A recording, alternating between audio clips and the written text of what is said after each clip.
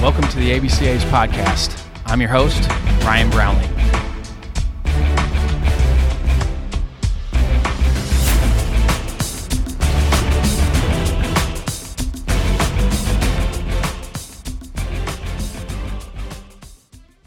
This episode is sponsored by Netting Pros.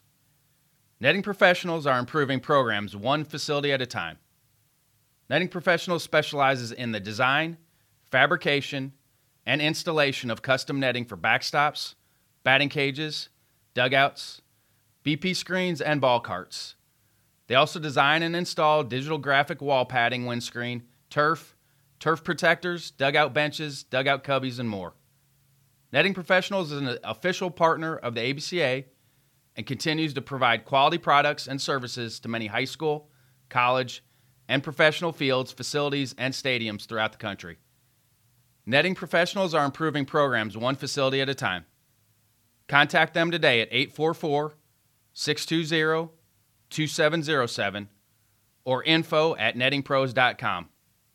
Visit them online at www.nettingpros.com or check out Netting Pros on Twitter, Instagram, Facebook, and LinkedIn for all their latest products and projects.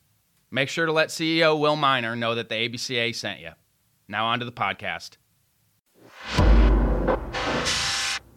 Support for this episode is brought to you by the Headset app. Are you looking for a simple solution for coach-to-catcher communication for the season that doesn't require bulky hardware in the dugout? Traditional communication gear can be a headache to set up and carry from game to game.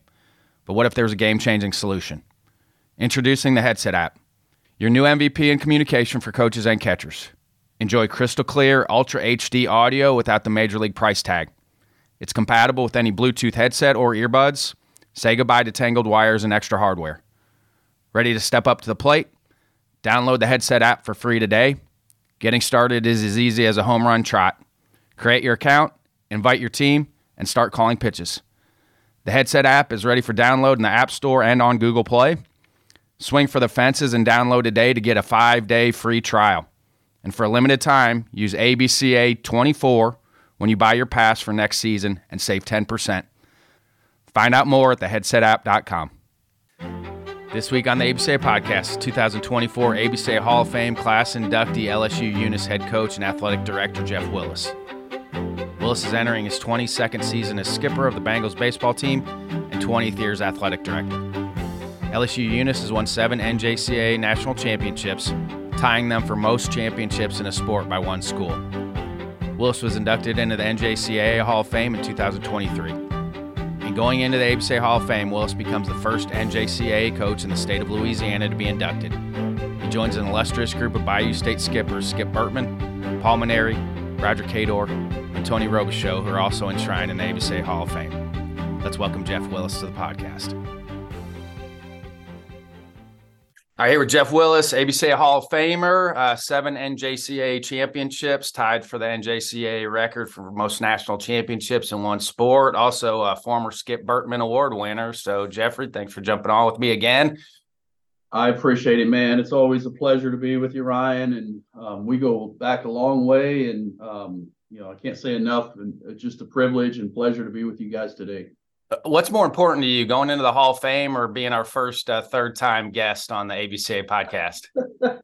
Well, I would never even dreamt that would be taking place, me going into a Hall of Fame, let alone, just growing up, being on the podcast with you guys, for how many ever times it is. It's just, I could have never predicted that.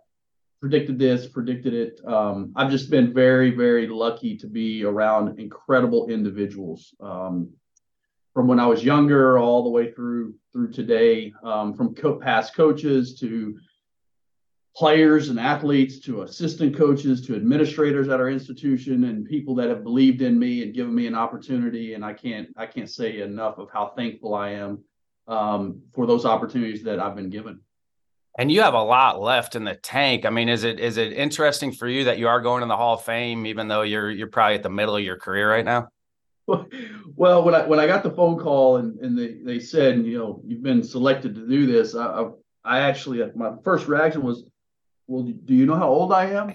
I know maybe I look a lot older than I am, but again, I mean, it's just You can't describe the emotion that's in that, because if I look at that Hall of Fame class that's going in, those are people that I have looked up to. Those are coaches that I wanted to play for at one time. Those were coaches that I aspired to be. And I'm gonna be a kid in the candy store that night of that induction, as a fan, as someone that's going to be in the audience, and I don't look at myself as an equal in that. I mean, those are guys that I've learned off of and benefited from things that they've done in the game, and tried to emulate the things that they've done in our own program here. And just again, it's just a privilege, and you can't put into words to describe the emotion of that phone call that was made. Because you only get like 3 to 5 minutes. So who are some specific like shout outs that you want to give that you may not be able to get into in your speech? Well, I mean, I've been thinking about that. You don't ever want to leave anybody out. And by the time you start to do that, you leave somebody out. But I mean, I can go back all the way from when I was young. You always start with your parents. I mean, those individuals, but even coaches growing up and all the different sports that I played growing up. High school baseball coach was tremendous. One of the best individuals I've ever been around. To your dad, he was my first college coach, and then I went and played for Russell Stockton, which he's Bragg Stockton's son. And then, I played for Brian Reese at University of Arkansas Little Rock, and then just the opportunities I've been given. And then my institution that took a shot on a 24-year-old. They don't do that. And I got lucky. And when I became the athletic director 2 years after that, they hired me when I was 24, and I became the AD at 26, and I got the search folder of when they hired me as a baseball coach and opened it up. I said they didn't know what they were doing, because there was a lot more qualified names on that list than me.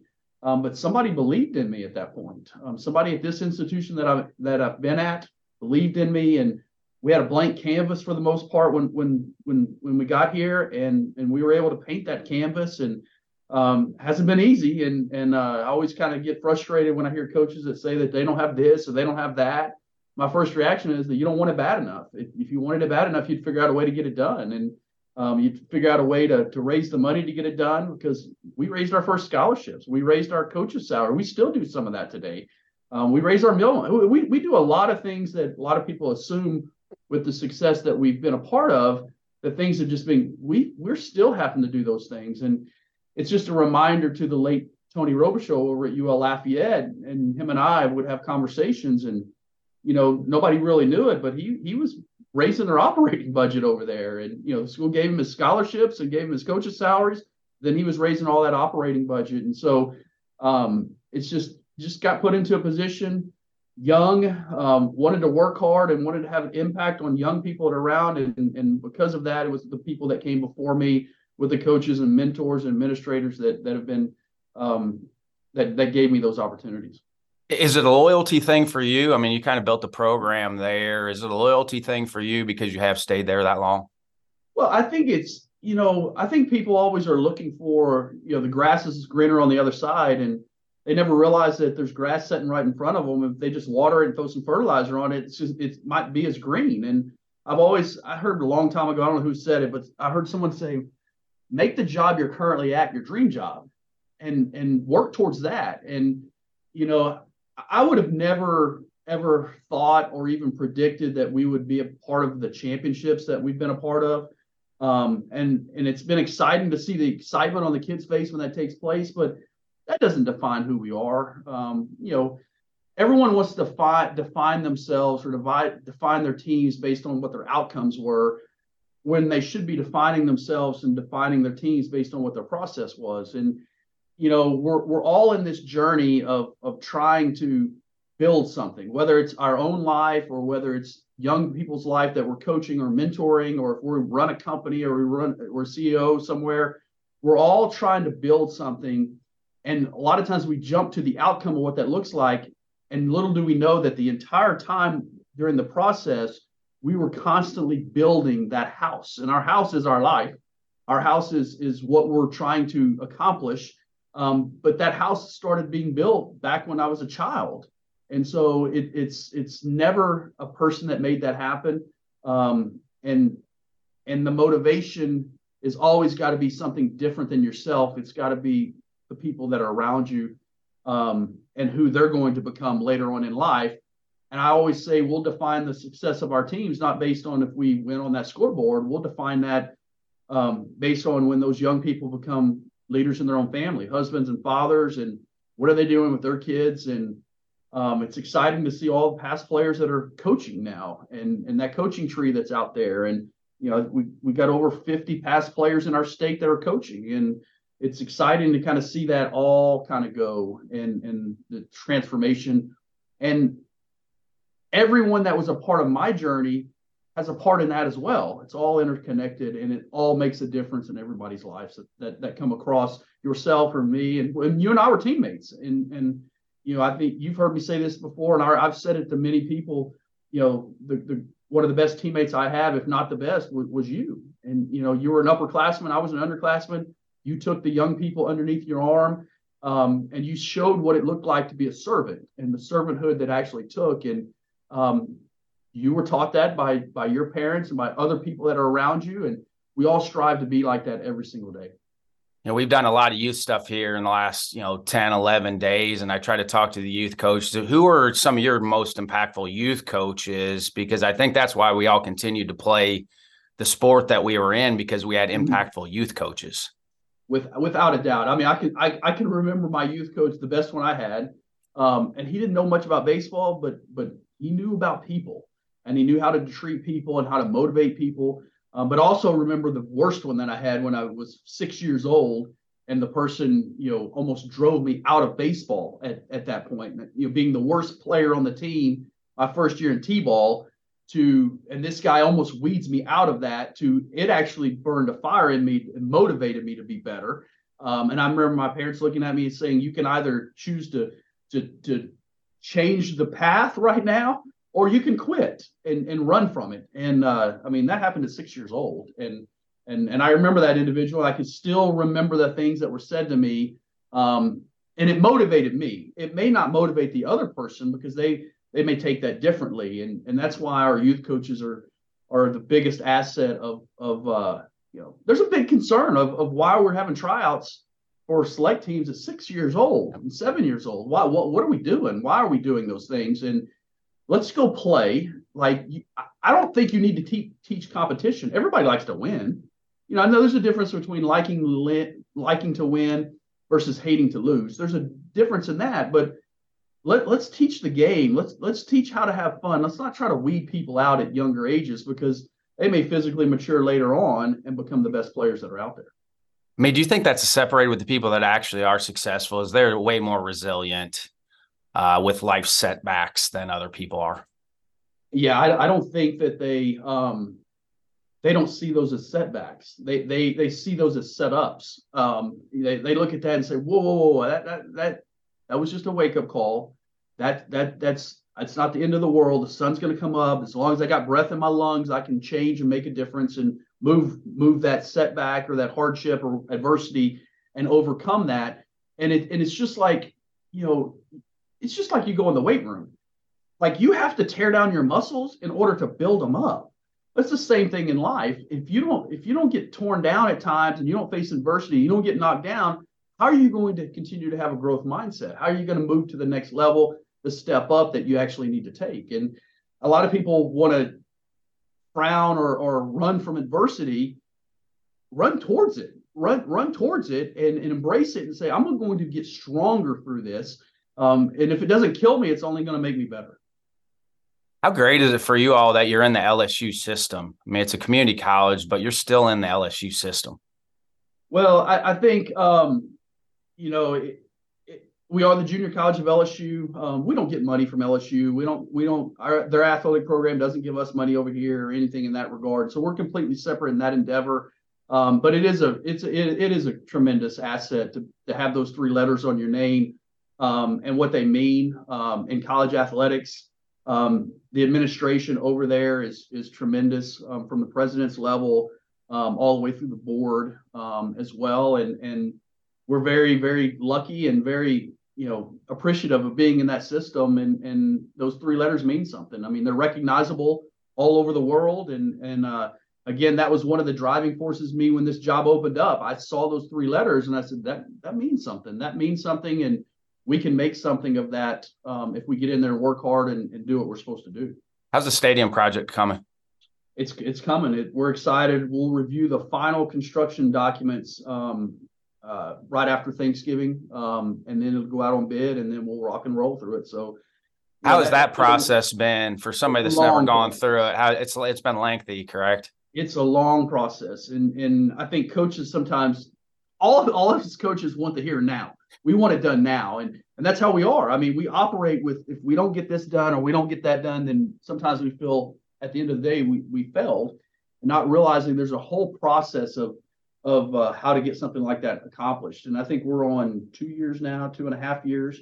Well, ever since the summer of 2021, and we're 2.5 years down the road right now. And it's just been a process, but we've had tremendous support from our state leaders and our local constituents, and with getting on board with the vision of what we want to do.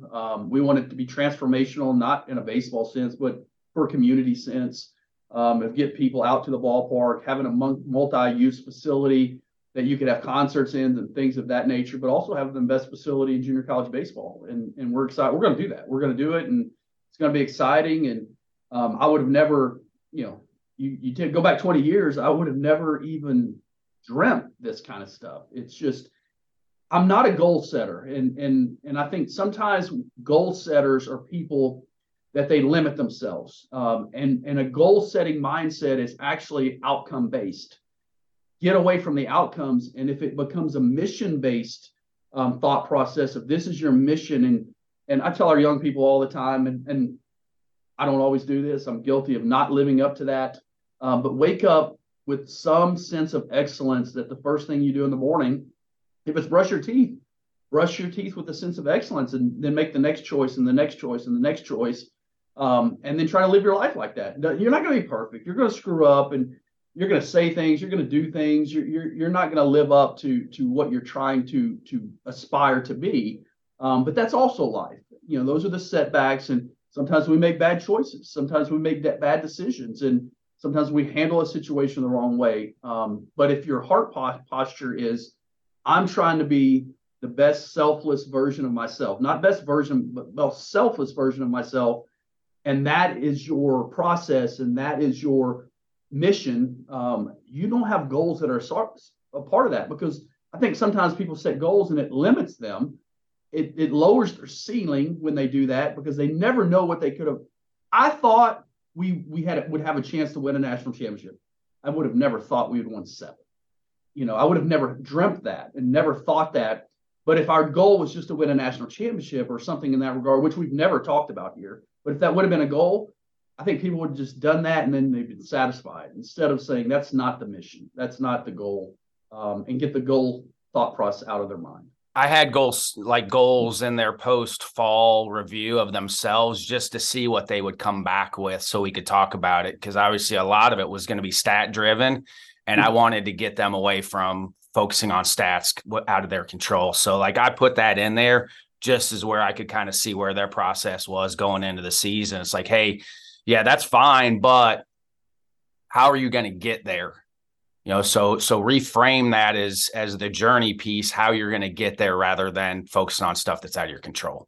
Without a doubt. I mean, it's the old thought process. How do you eat the elephant? It's one bite at a time. You can't skip steps. There's no shortcuts. There's no secret recipe. Well, there is a secret recipe. It comes down to your work ethic and your attitude, and those things. And people seem to think there's another piece of that puzzle, and there's really not. Is the auto bid going to get done for NJCAA Division II?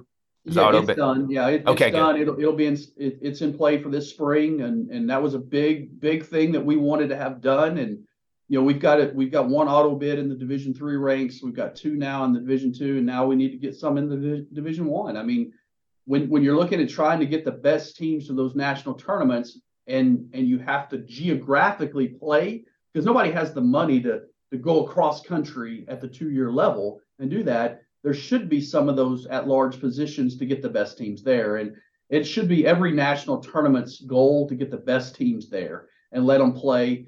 And we realize there's geographically, there's decisions that have to be made with that, because we have to, as administrator, we have to think about the finances and how much money we're spending.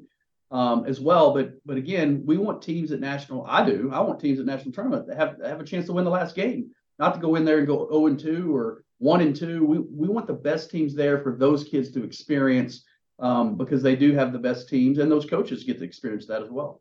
And you're taking a team to honk ball again? I'm not taking the team in any sense. I'm the administrator on the trip, being the Coaches Association president. We've got 3 coaches that we've named: Marty Smith at Central Florida, Mike Davenport at Madison, and then Rob Valley at Gloucester. That's a good crew. Yeah, we're excited about that. That's a good crew. Yeah, when I put that group together, I was really excited. I wanted, Marty's been around a long time, won the national championship last year. Mike has been around a long time as well, had success every single year, and so has Rob. And so you're looking for individuals who they may not won the last game of the year, but you shouldn't define your success by that. They've put together a career of being successful every single year, and let's let them coach the team and put it together. And I'm kind of handling the logistics behind the scene and with some other individuals as well, about the trip, and I'll go over with them and be a part of it. I'll throw some BP. I'll hit some bungos if it's needed. But I'm looking forward to kind of seeing those coaches work. And I did that back in 2010 with my coaching staff was Mark Reardon, who's now at Western Kentucky. He was Iowa Western. And then I had John Stratton was also on that staff from Arizona Western. And it was just an honor to be able to put, your flag on your sleeve and the USA across your chest and go into international baseball competition and represent the country. And I'm excited for those coaches, and then even more excited for the players to get to go do that as well. What have you enjoyed about being the ABCA and JCAA chair?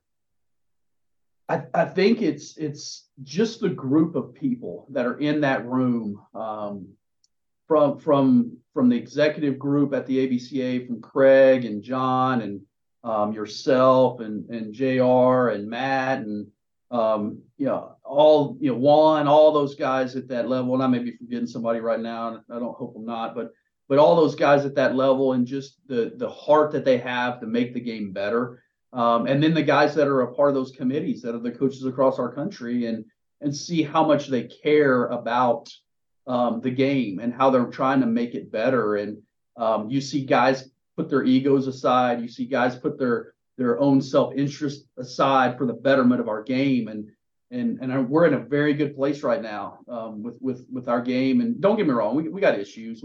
Everybody has issues, but we're in a good place right now of where we should be with the people that are leading our group. And it's just been something that I've been kind of just watching and being a part of it, and it's exciting to see just the thoughts, the intelligence, and really the selflessness that's sitting in that room.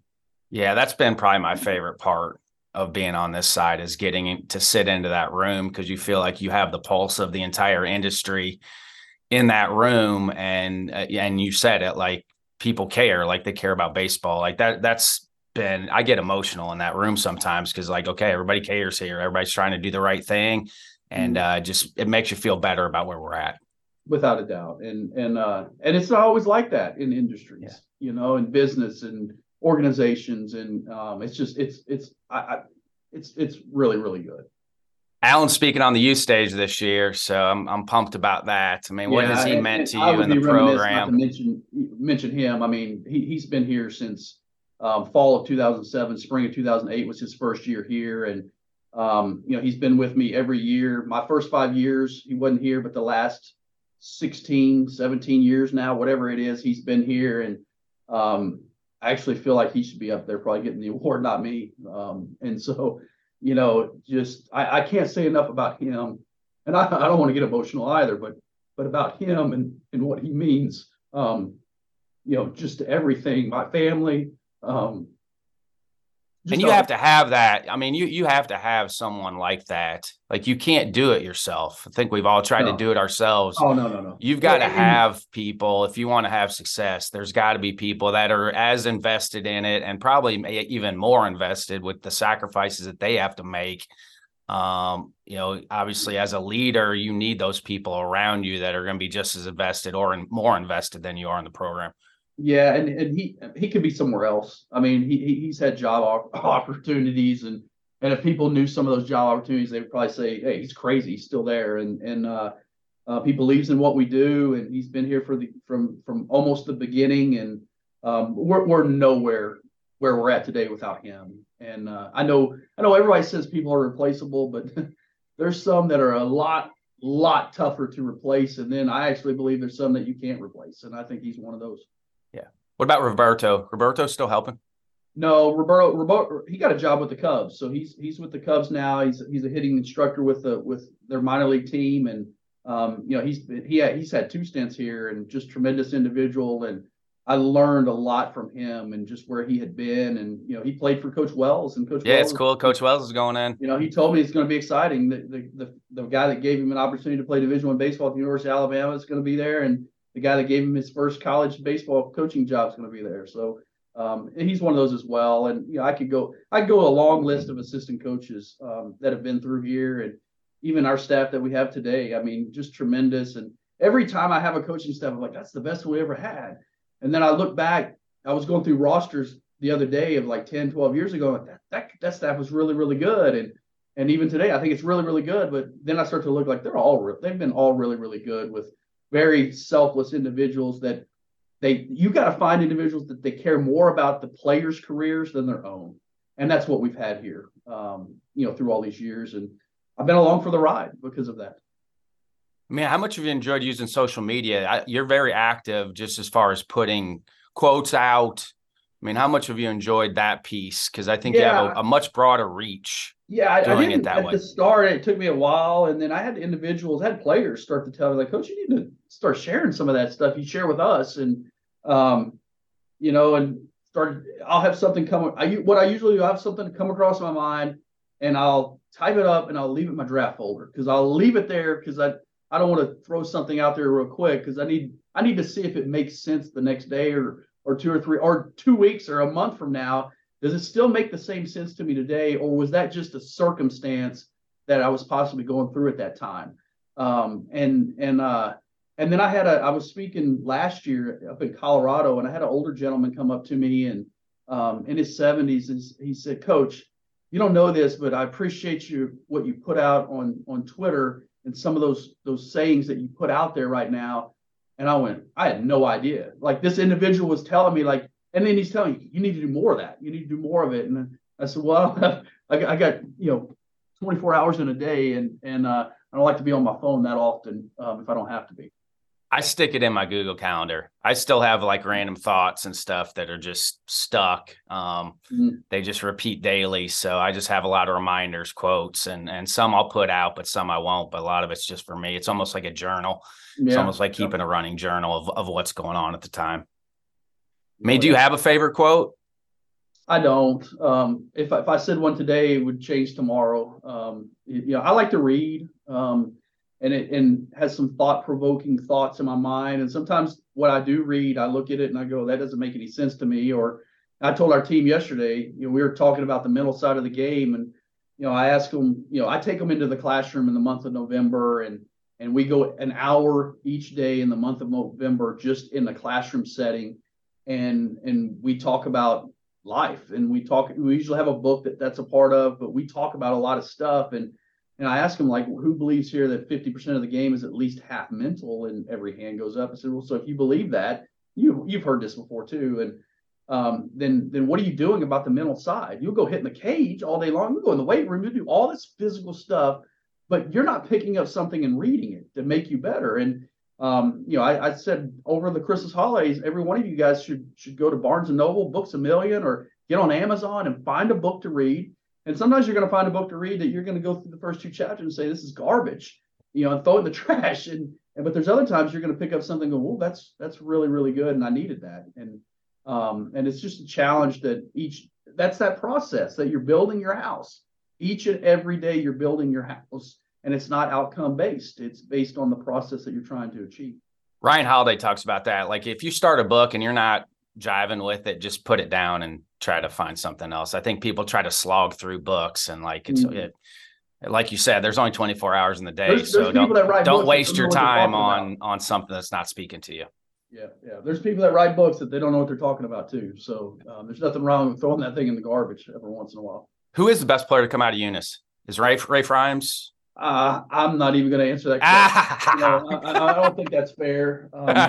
We've had a lot of good ones, through the years, and you know, in what defines that? What defines the best player? I mean, is it what they did on the field, or what their team did, or who they are now? And so I get people ask me, what was the best team that ever played there?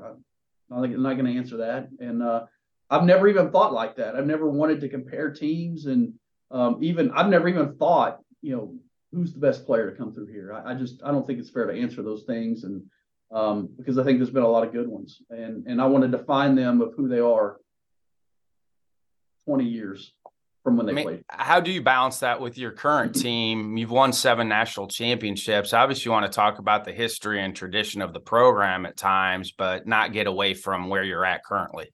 Well, I don't think you have to, we don't ever talk about the history. We don't have to really, like, the kids know it. They wouldn't be here if they didn't. They hear all that in a recruiting spill. But after that, we're not talking about that. We're not talking because I think it's a fleeting thought to define yourself based on, what people would deem success is. And what I mean by that is how much money's in your pocket, or how much power you have, or fame you have, or what a scoreboard says. I mean, we've all been a part of a game that we played very poorly and we won on the scoreboard. We're not happy. And then the competitiveness in us, and the competitor that we are, we lose the game sometimes on the scoreboard, but we know we played really, really well in that. And I think doesn't mean it doesn't motivate us that we got to do more, but I just think it's a fleeting thing to tell anybody that their success is based on something on score. Or it's just like a hitter that hits a line drive down the left field line and it lands foul 2 inches. 2 inches away from hitting a double. And the count was 2-1 when he did that. Now it's 2-2, and he strikes out on the next pitch. So which is he? Is he a doubles artist, or is he a strikeout, just waiting to happen? And so which is it? And I just don't think we define things like that. And I think you free players up when you let them understand that we're not going to define what's on that score. We will define by how we showed up. We will be defined by our work ethic and what our attitude was and what our competitiveness was. And if we're growing each and every day, we'll define ourselves by that, but not based on what's sitting on some scoreboard. And you're always bringing community leaders in to speak, former players. Are you kind of trying to schedule that out, or is that just kind of an organic thing that whoever shows up to speak? No, yeah, I'll start putting that schedule together in the summertime, and I usually like to have 6 weeks of that, of guys coming in, and they're free to talk for 20 minutes or 2 hours. I don't care. And we do it every Monday in the fall. And it's a practice day, but I don't care. All of a sudden we get out to practice and we only have 30 minutes left to do whatever we need to do, because I think it's more important for them to hear from people that they would look at as successful. And when they hear them and those people define their success as not what everybody thinks it is, it's about who they are as an individual, how they've done their job, not necessarily what their job title is. And, just tremendous stories from veterans, from high-end business owners who make a ton of money, and they walk in with blue jeans on, and they've got the old car, and you would never know, type of stuff, because it hasn't changed who they are. And just to hear them, it's always the same message. It's not the secret recipe. It's your attitude, your work ethic, and what you want to do about that. And it's fun doing that, because sometimes, well, their voice is different. I think I always felt like it resonated with the players because they hear your voice every day. It's great to hear somebody else's voice. And I think it's awesome to see now that we're now bringing in all these alumni that their pictures up as an All-American, or maybe not. Maybe they didn't play any, yet they're highly successful business-wise. And here's the things that they learned here. And they get to say, like, hey, you think it's tough, and there's a whole method behind the madness of what you're going through right now. With the landscape of Division I baseball right now, transfer portal, NIL, is it easier or harder getting guys to the next level now?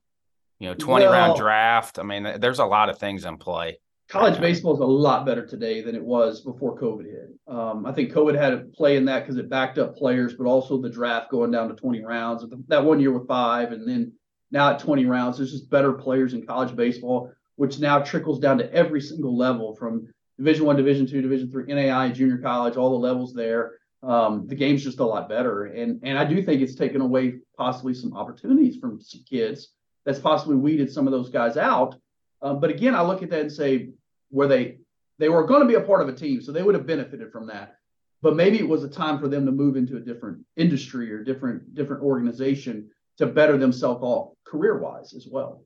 When are you approaching like best fit for guys? You've been around, you've seen guys that have competed at the highest level and done well. When are you kind of laying that out for guys? Like, I feel like this might be the best fit for you. As far as the next level. Well, I'm honest with them. I'm never going to tell one of our players, like, this is where you need to go. I mean, that's not my job to do that.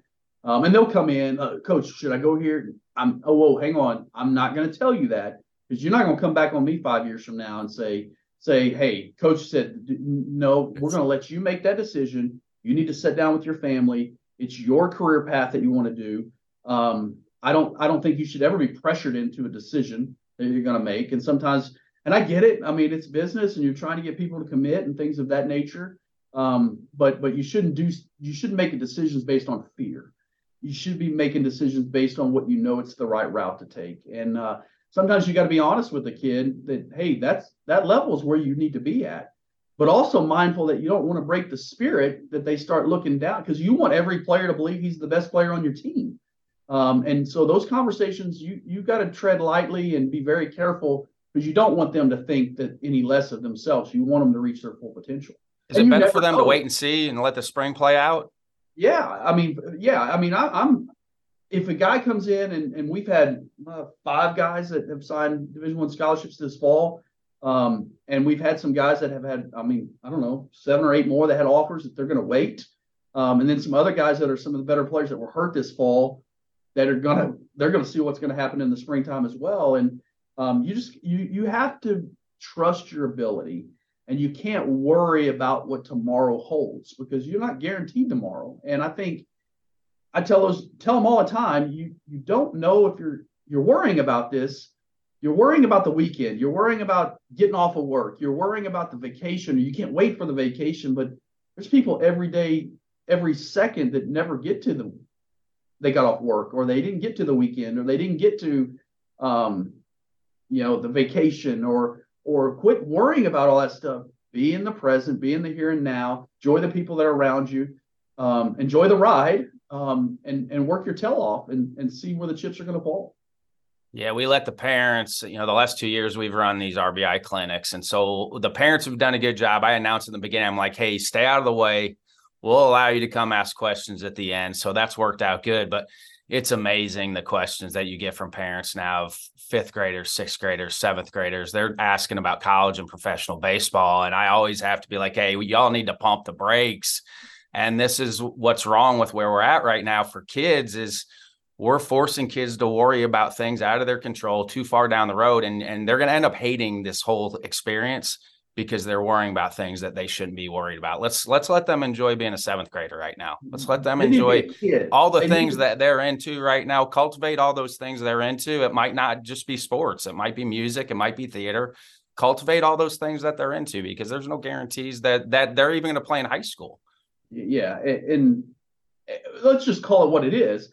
It's a parent that's trying to live through the child. Vicariously through their kids. What it is. And when those things start to happen, people need to start calling it out. This is what's happening.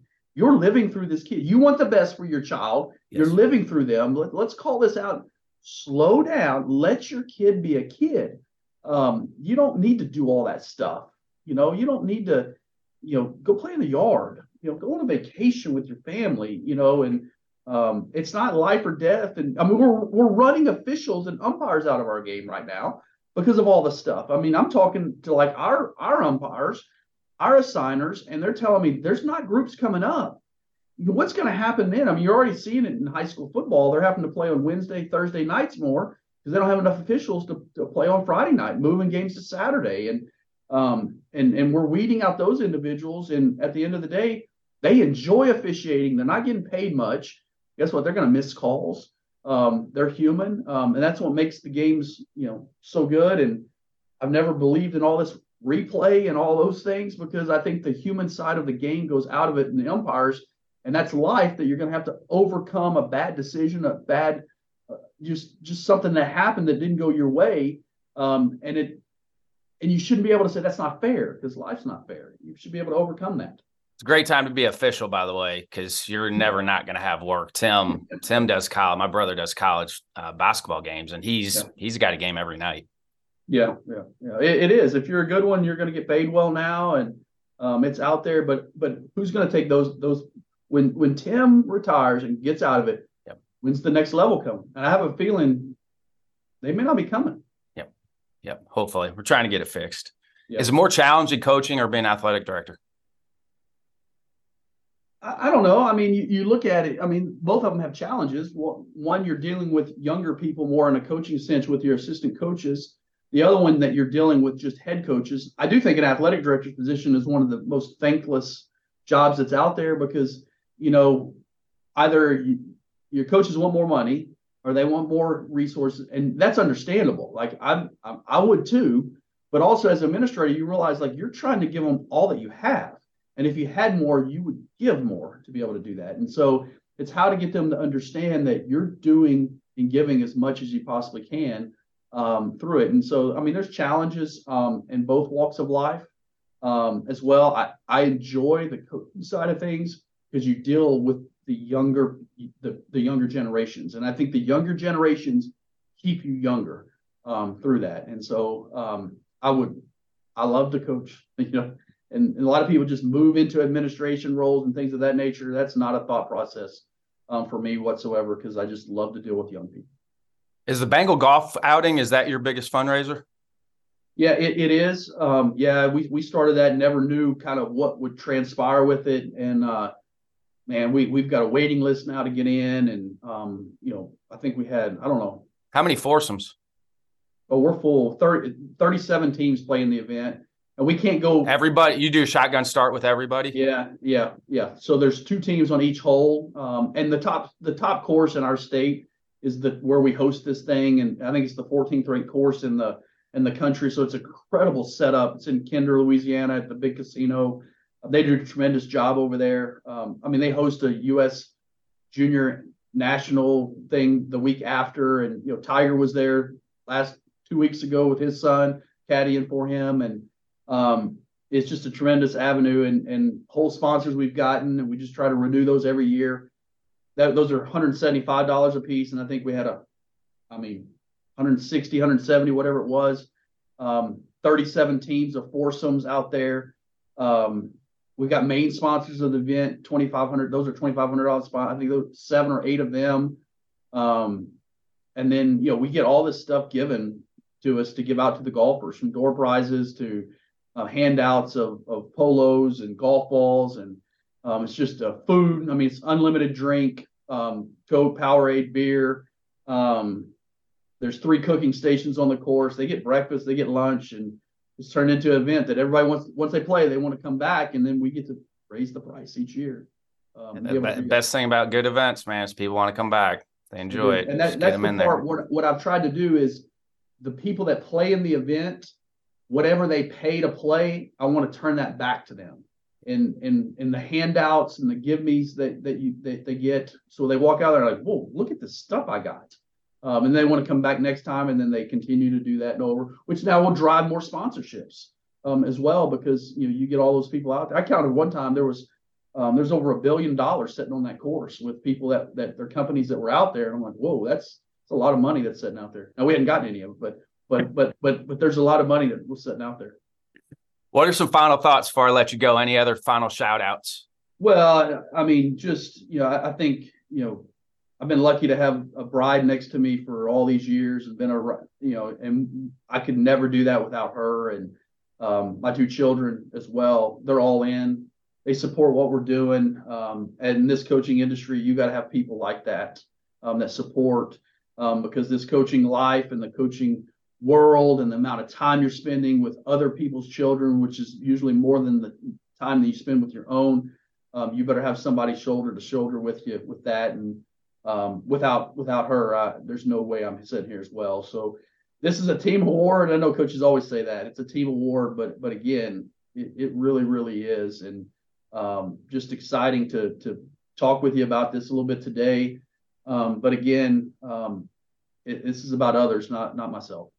Hey, with your own kids, I mean, how have you handled their sports journey? Great question. So I have a rule with my assistant coaches and myself. We will not miss a game. Okay. Now, if we're playing a game in the springtime, that's a little bit different. But if it's in the fall and we got practice going on, and my daughter plays volleyball at 5:30 and we got practice, I'm not going to be at our practice here. And if I find out one of my assistant coaches is missing a game of one of their kids, that's when I get upset. Because that's not showing what a father should be and what they should do. And we explain that to our players here that, hey, when we leave practice, we're not skipping out. And we always use, hey, I got a volleyball game today. I'm heading in to take a shower a little early, but I'm going to watch my 7th, 8th grader play volleyball today. And that's what it should look like. And I equate it to the players. I said, what does it mean when your parents show up to watch you play? My kids are going to have the same benefit. I'm going to show up and watch them play that game. And our assistant coaches are going to have the ability to do that as well. And I think that needs to go across all of our industry, and all of our coaches need to start operating like that. And if they would, their players would see what it really looks like to be a leader, and you embody the leadership quality of being a father in that state, but also teaching them what it looks like too while you're doing it. All right, Jeff, have a great Thanksgiving, Christmas. I'll see you in Dallas. You're the best, man. Love you. Appreciate it. Love you too, man. So happy for one of my former teammates to be receiving this honor. I know that Coach Willis has a lot more left in the tank, so this will fuel him to keep pushing the Bengals program forward. Thanks again to Jim Richardson, John Litchfield, Zach Hale, Matt West, and Antonio Walker in the ABCA office for all their help on the podcast. Feel free to reach out to me via email, rbrownlee@abca.org, Twitter, Instagram, and TikTok at CoachB_ABCA, or direct message me via the MyABCA app. This is Ryan Brownlee signing off for the American Baseball Coaches Association. Thanks, and leave it better for those behind you.